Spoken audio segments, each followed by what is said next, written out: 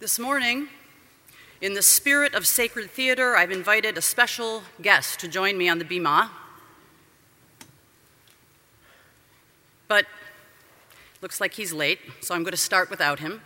His father is seriously a macher in the Jewish community, also a bigwig in the Islamic community, and I'm sure he'll be here soon. He was coming from really far east, really far. The 19 verses that we read in the Akedah, the Binding of Isaac, which we've read every single year on Rosh Hashanah for the past 2,000 years, have provoked more interpretation and discussion than any other single story in our entire Bible. But those 19 verses in the Akedah, in the Binding of Isaac, only give us a tiny little glimpse into the life of our patriarch Isaac.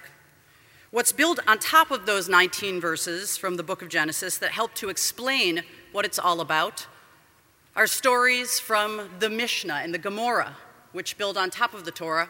It's called the Talmud. And then on top of that, there are literally hundreds of stories about the Binding of Isaac in the Midrash. And then on top of that, we have about 4,000 years of history of storytelling and theater and poetry and family therapy and wrestling with this story. Each of us, like Isaac, has had moments in our life that mark us. These are stories we tell about ourselves and stories that others tell about us. Stories that limit us, inspire us, dismiss us, dissuade us from taking risks, and even set us on our course. You know what I'm talking about. Oh, you can never be too rich or too thin. Why are you so clumsy? You know, you can't really sing. You can't make a living as an actor. Why don't you go to law school? You know, you're so pretty. You're really, really pretty. It's a good thing. Stick to your studies, son. Your brother's the athlete. Which one's going through your mind that you heard when you were growing up? A lot of times these stories set us on a course, and it's not until much later in our lives that we're able to re-experience what they really mean to us. There's always been one story from my childhood that sticks out in my mind and actually reminds me of Yitzchak, our protagonist or antagonist in the story, whose name literally means he will laugh. It also involves a knife, but don't worry, it's a cake knife in this story. My Uncle Alan was known as the practical joker of our family, and I adored him. On my 4th birthday, he decided that I was ready for his well-known face in the cake trick.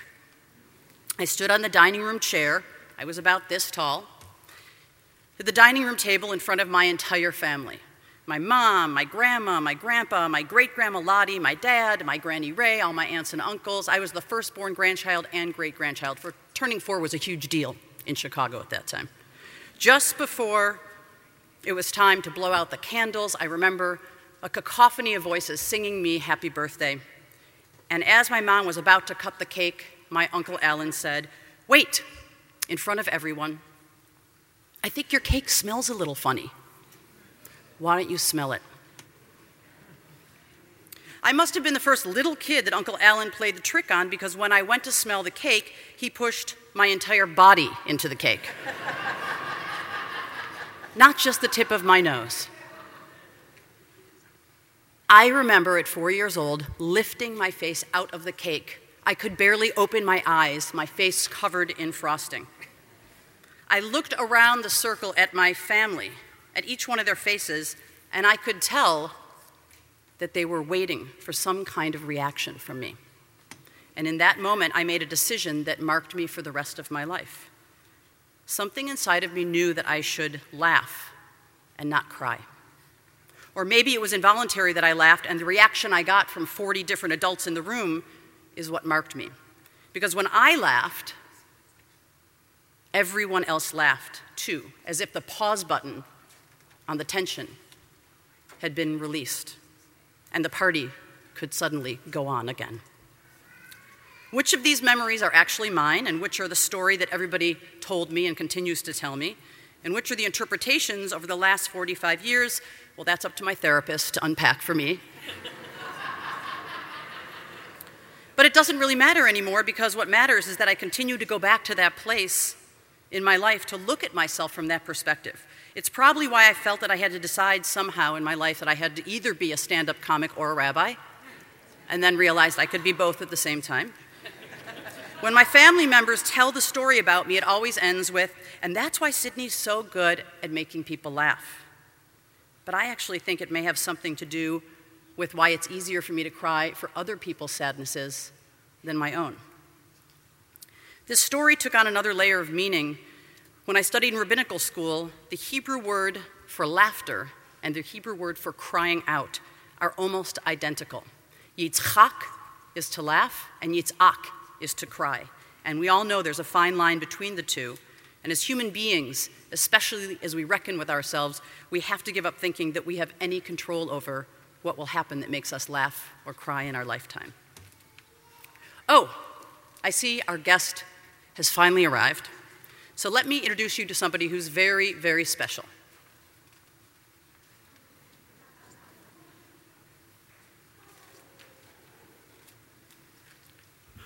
Our father, Isaac. Hello? Thank you, Rabbi Mintz. I am Isaac, the son of Abraham, Yitzchak ben Avraham. I'm here from the east, and I'll tell you, it was faster for me to get from there to here than some of you on the East Bay over the bridge. The story that I am here to tell you is my own story, not the story you read about me each year on Rosh Hashanah. I'm talked about in the third person, and you know how that feels, almost like you're being gossiped about. Today I'm here to talk about myself in the first person. My grandfather, Terach, and my father, Abraham, settled in Haran on their way to the Promised Land, called Canaan. We call it Israel today. God had commanded Abraham to go on a journey to the Promised Land, and he also promised my father and my mother, Abraham and Sarah, who were known as Avram and Sarai before their names were changed, that they would have a child, which provoked a lot of laughter. It says that my father, Avram, Yitzchak, he laughed, and my mother, Titzachek, that she laughed as well, with the thought of having a child at 90 years old for her and 100 years old for him. Sarah, recognizing that there still was a possibility for them to have children, she gave her Egyptian handmaiden Hagar to my father, and they conceived a child who was not me. It was my brother. Abraham's first son, Ishmael, was born, and God heard the cry of his mother Hagar, who had been mistreated by my mother Sarah, and he was named Yishmael, which means God will hear me. Now, this arrangement you might think is strange, but in the ancient Near East, it was the precursor for what we call today surrogate pregnancy. God actually meant a child from Sarah's womb. And so when she hears this promise from the three angels, she laughs about it. But I am born to a 100-year-old father and a 90-year-old mother. And they name me Yitzchak, so that there would be laughter at all times. We all lived together until my mother was angry at Hagar and nervous that Ishmael would take away the birthright, the inheritance from me, the rightful man. And so she cast him out. Right after Ishmael and Hagar leave is when you read Genesis 22, the story of the mountain. What you read in the Torah every single year is that my dad bound me to an altar. An angel appeared and stopped him with a knife in his hand as he was about to kill me. A ram shows up, replaces me, and then my father leaves without me. In the very next chapter, in the first verse, my mother Sarah dies. But I also marry Rebecca. My father is remarried and has 6 more sons. And when he dies, it's only at his funeral when I'm reunited with my beloved brother Ishmael. What I'd like you to know about me is that even before I got to the mountaintop, I had been profoundly marked. When my mother and father kicked Hagar and Ishmael out, I lost the love of my brother. And I didn't really understand much about God except that I kept hearing that I had been a gift. I had been promised to my parents from God. And if anything happened to me up on the mountaintop, after I already had a broken heart from losing my brother into the wilderness, if anything happened for me, it was that I had lost faith in my father, and I gained faith in God. It was my father who was so ready to return me to God, and it was God who instead said it was important for me to return to earth. You might imagine I was a little boy, but I was 25 years old when I went up to the mountain with my father. I wasn't a little boy. I went up to that mountain with my father, and it dawned on me that the test was not just for my 125-year-old father, Abraham, but the test was for 25-year-old me. Not only was I carrying the wood and the flint for the fire, but I literally had to put my father on my back at times because he was so weak. But to be honest, like so many times in our lives, I had no idea that that one episode, that one terrible day, a day where no laughter is recorded at all, that would become what you've read on Rosh Hashanah for over 2,000 years and what you know about me. But I'm glad you've read it. I would not have chosen it to be the story everybody knows about me, but somehow, like many of life's most challenging moments, you don't choose them, they choose you. What I also want you to know is there was so much love in my family. You read the terrible part about the breaking between father and son, but my father loved me and loved Ishmael. My father loved Sarah and he loved Hagar. I know that even in his heart today, he would be proud of me as the patriarch of the Jewish people, and he would be proud of Ishmael, who became the patriarch of the Muslim people, who became a forefather of Muhammad. My father loved both Hagar and Sarah, and there's even a story that says that after Sarah died, he went and he found Hagar and he remarried her. The other thing that I know that I missed out on is that I never got to meet my 12 nieces and my nephews from Ishmael until my father's funeral. You probably know family stories like this where there's rupture, and at some point people come together and reconcile. And you might even have some of these in your own family. There are 3 stories that explain what happened to me after the binding on the mountain. The first said, I actually was sacrificed there, and it's what caused my mother to die. Oy. That's the point at which I could have used a lot of therapy. I was so sad thinking about the fact that it was me who caused my mother's death. The second one is that I left and I went to study in yeshiva for 3 years, and finally, my favorite story of myself is the one where I leave Mount Moriah in the opposite direction of my father because God only knows I couldn't follow him anymore. I kept walking towards the well, Ber Lahoi Roi, which is the well where God promised my stepmother, Hagar, that my brother would be born. I needed to get back to my brother. I was lucky that when I arrived, he welcomed me with open arms. We had not spoken since the day he had been banished from our home, and I imagined that a part of him wanted to kill me. Instead, he hugged me when I arrived, and when I told him what had happened on the mountain with our father, we cried together, and then we laughed. I don't know where I would have gone if it wasn't for Ishmael. And finally, about my name. You know from Rabbi Mintz that there is little difference between Yitzchak and Yitzhak, and I used to wonder if my parents gave me the wrong name, just by one letter. That given everything you know about me from the Torah, I should have been named the one who cries, or the one who cries out, not the one who laughs. But like all of you, I have had both simultaneously in my life when I did not expect it. All right, enough from me. I don't want to get preachy. That's not my job. It's the job of the rabbis. And I know you all have places to be after this. Some of you told me about your lunch reservations at the Zuni Cafe. They won't wait for you. If you had asked me, I would have told you to go to Wise Sons Deli. It's Rosh Hashanah. But I'll let Rabbi Mintz take it over from here.